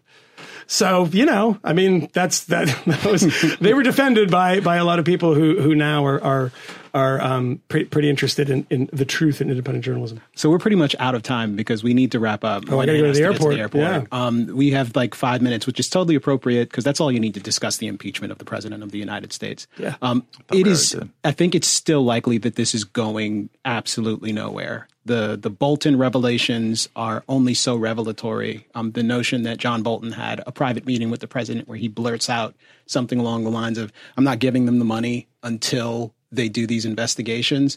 I totally believe it. Completely sounds like the president. Maybe it's not true, but I don't care because I think there's enough of a convincing and compelling circumstantial case, as there has been, to suggest that that is precisely what was going on here. And it's Does anyone not believe that? So Republicans at least say they don't believe it, although they're making this like 5-pointed defense of the president, which is he didn't do the joint, but even if he did do it, it's not illegal. And I mean, even if it was, he gave him the money. So there's nothing to see here, right? He just gave him the money. So it's fine. I guess I said 5-point and I only gave you 4 things there. No, and also something. Exactly. Adam Schiff is a jerk. Oh, yeah. Well, he's definitely that. Perhaps one of the reasons why, I'll just posit this, you guys can respond or not, and we can get the hell out of here. Perhaps one of the reasons why this is so anticlimactic is because Democrats have been promising to impeach the president of the United States since he was inaugurated. And quite frankly, even before that, they were going to go after him and they were going to get him. And I'm not saying that they manufactured a story here. They didn't have to. The president did that for them. And he has been wounding himself since he took office, finding ways to make himself vulnerable to criticism and attack by both hiring stupid people and doing stupid things all along the way. Yeah. That said, well, yeah, I'll leave it at that so you guys can respond. And then I do have one thing before we head out because I wanted to commend Eli Lake's latest piece to everyone listening. I'll just add that I want to see John Bolton testify because if we're going to have an impeachment, have an impeachment. And he was a witness to something, and the House case didn't have direct witnesses to the things. Mm-hmm. He is the direct witness to the thing. And I don't understand. So he says. I don't understand the argument that many people make, or the two kind of semi-connected arguments that people make who say, oh, yeah, totally fine that Russia and WikiLeaks did the dump on the DNC because it's information. We want news. You want information. It was true. There was actual leaks of actual emails that were written, and so it's good. It's better on net to have more information. And yeah, we should definitely not have John Bolton testify in an impeachment trial. It's like you're either pro information or you're not. On stuff that matters, and pro disclosure in unorthodox ways, or disclosure in ways that are kind of normal and prescribed in the Constitution if unusually done. He has material relevance to the case. Put him up there. I mean, I will confess to wanting to see the theater because we know John Bolton a little bit, and it's kind of funny. But also, he's just a witness. I don't see how you wrap your brain around an intellectual defense for not having a relevant witness testify. And I think a lot of people are embarrassing themselves, whether they feel that sense of embarrassment or not, by manufacturing reasons to not want him to do so. Everyone's full of shit. I mean, that's the thing that we always take away from this podcast is that Matt's point is a very, very good one of this desire for information until you no longer desire that information because it's damaging to you.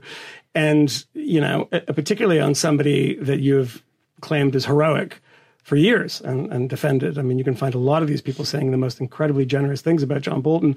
It's not as if it's some sort of Democratic witness that has been a member of the Democratic Party for a long time going there to impugn your motives.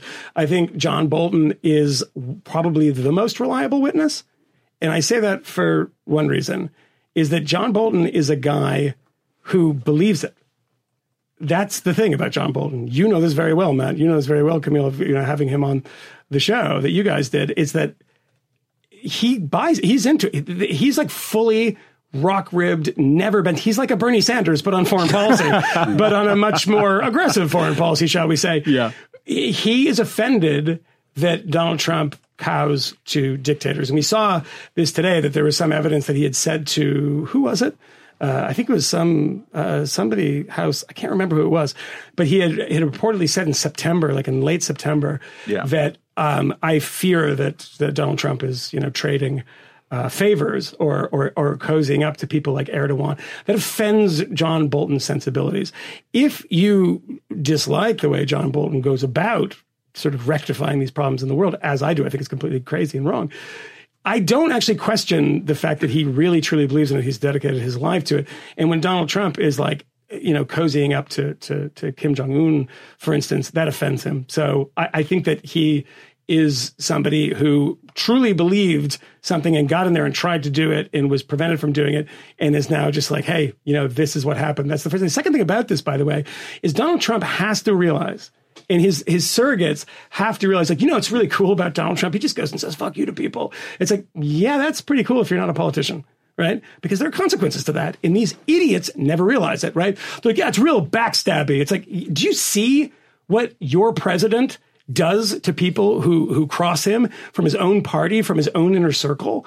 And then, what he says to the intelligence community when they say something he doesn't like and goes out and defames them.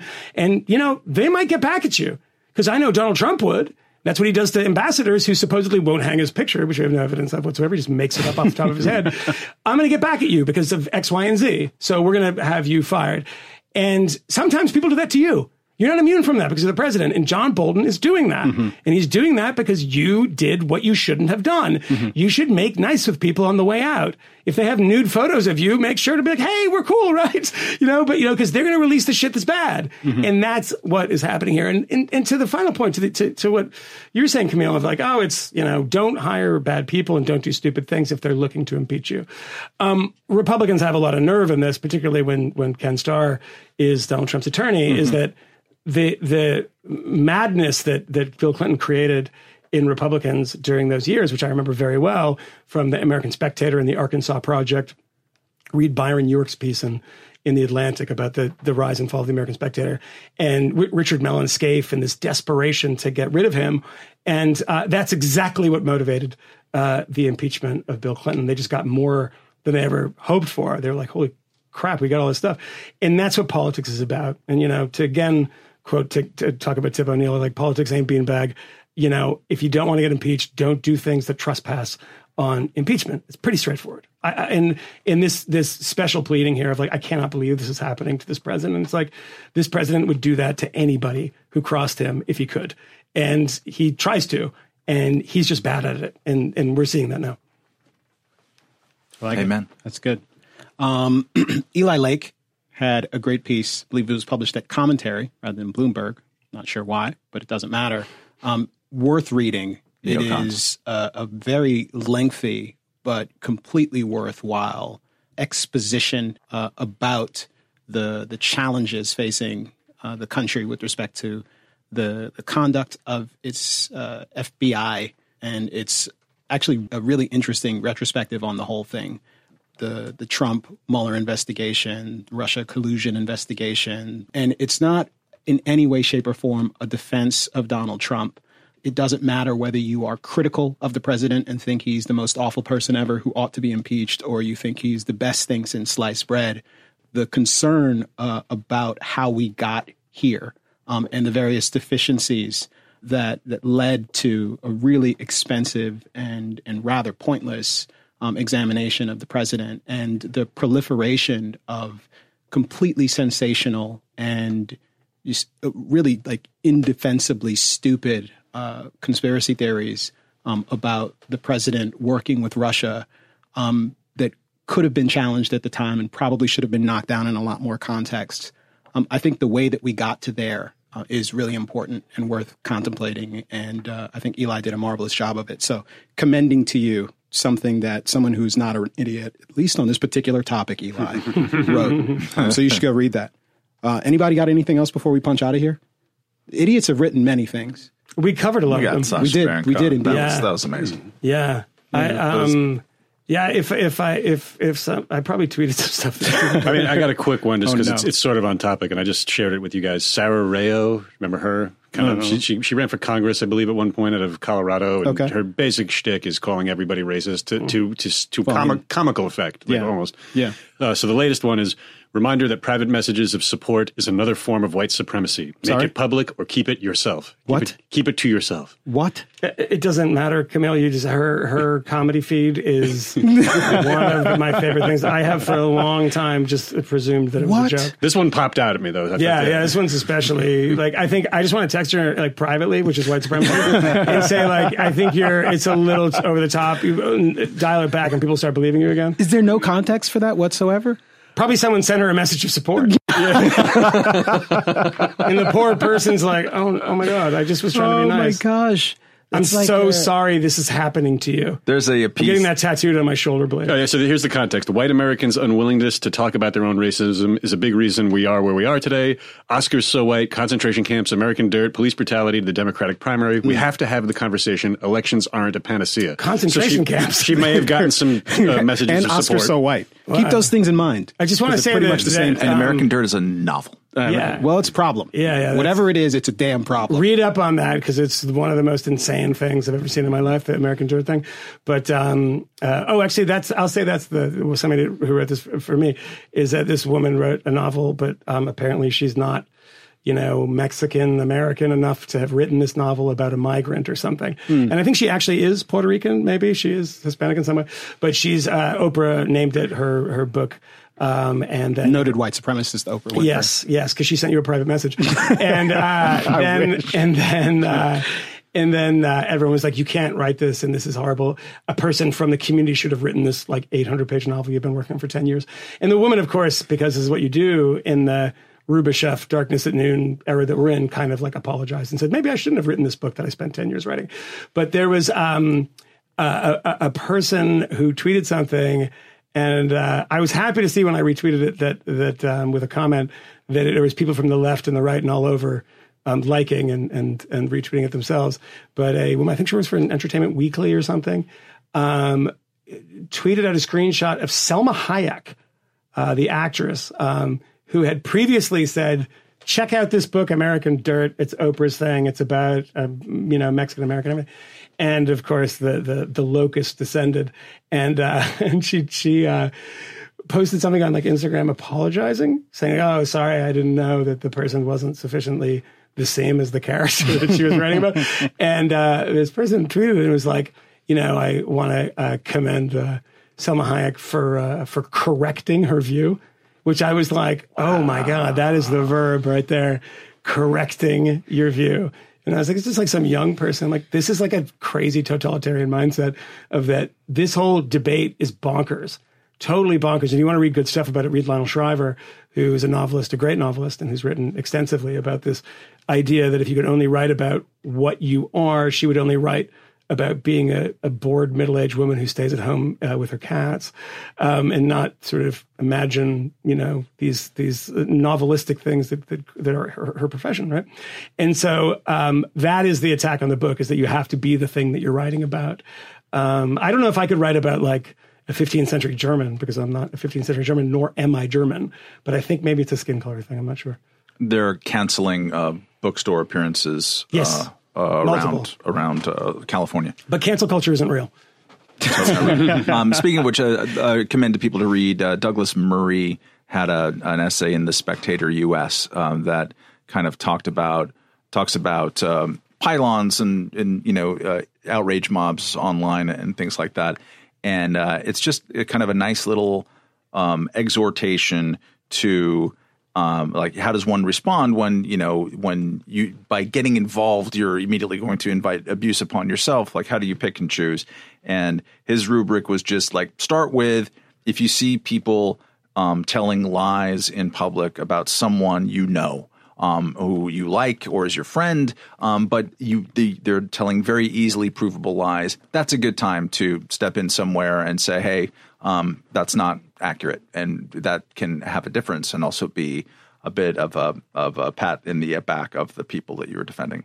Because, a lot of those people in the moment when they're in the barrel feel kind of lonely. Mm-hmm. I haven't read it, I think you should do it even more when it's somebody you dislike. I agree, but like start baby steps. Yeah. I didn't read it, but I just saw it. Just if you want to reference it, it was called "Defend Your Friends." I saw it circulating, but I haven't read it yet. So I will. Anyway, okay. Well, we should get the hell out of here. One more idiot who wrote something, and at least this is idiotic. I don't know David Hogg. I do not follow the things that he tweets. And it doesn't matter what you think about gun reform. It's important to note that this is completely ahistorical and makes absolutely no sense. He tweeted some days ago, and it's still there. It currently has 577 retweets and 3.6 thousand likes.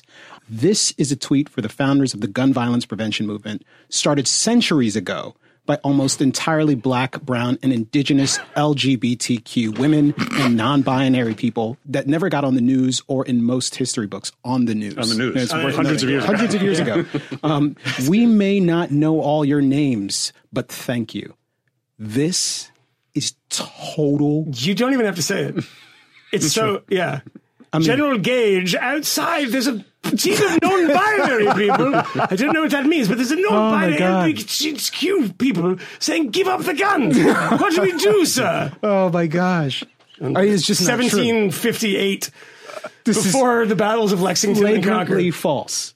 How do you come up with shit like that? And they just made a movie about Harriet Tubman where she's packing heat the whole time. Nominated for Best Actress. Mm-hmm. Yeah. I haven't seen that film. I haven't seen a lot of films. I did see 1917, which I think I talked about before. It's fucking spectacular. I gotta go watch it. Bye. Bye. We know of new methods of attack. The Trojan horse.